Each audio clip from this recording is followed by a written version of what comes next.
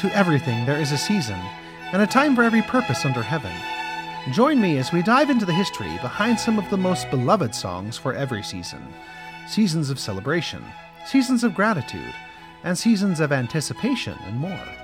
In each episode, I'll explain the history of a well-known song, and then perform some of it for you. My name is Michael D. Young, and today I'm going to talk about Yankee Doodle.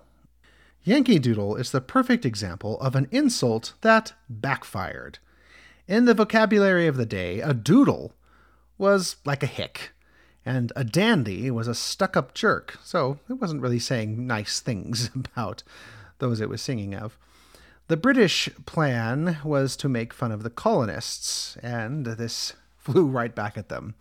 And the song remains well known today, though the lyrics often confuse the modern listener in some respects. The first version, of which there were many, was likely written by a British army physician, Dr. Richard Stuckberg, sometime during the French and Indian War. It was meant to make fun of the residents of New England. Brother Ephraim stole his cow and bought him a commission, and then he went to Canada to fight for the nation. But when Ephraim he came home, he proved an arrant coward. He wouldn't fight the Frenchmen there for fear of being devoured. Sheep's head and vinegar, buttermilk and tansy. Boston is a Yankee town. Sing, hey, doodle dandy. So that was the first version that was come up with. This went on for many more verses, and the song, or some versions of it, soon became popular throughout the British colonies. One of the most common versions of the song came out in 1770, and was written in the voice of a country bumpkin visiting an army camp for the first time. Father and I went down to camp, along with Captain Goodwin, and there we saw the men and boys as thick as hasty puddin'. And there they had a little keg, the heads were made of leather, they rapped upon with little clubs to call the folks together. There I saw a swamping gun, as big's a log of maple, put upon 2 little wheels, a load for father's cattle.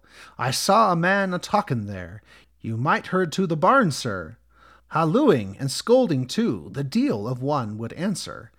There he kept a-ridin' round upon a spanking stallion, and all the people standin' round, 1,000 or 1,000,000.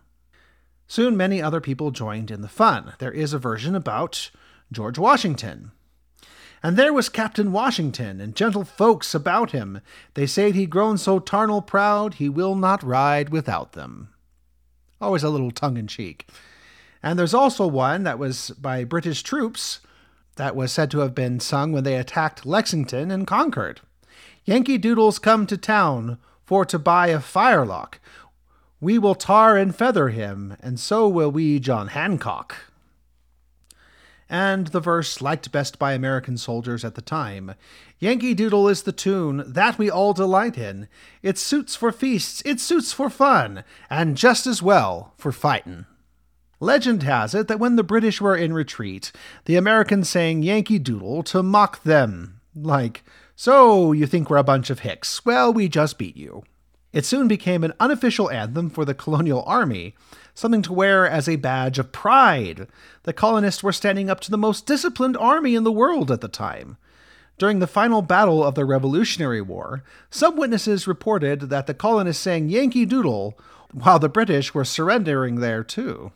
The most familiar verse of the song, now the usual first stanza, didn't come out until 1842, however.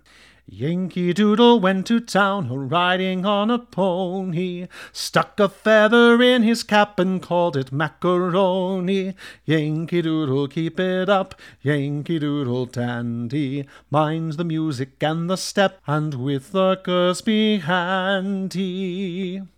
Now you might ask what pasta has to do with anything. In fact, the word here has nothing to do with noodles, macaroni, or otherwise.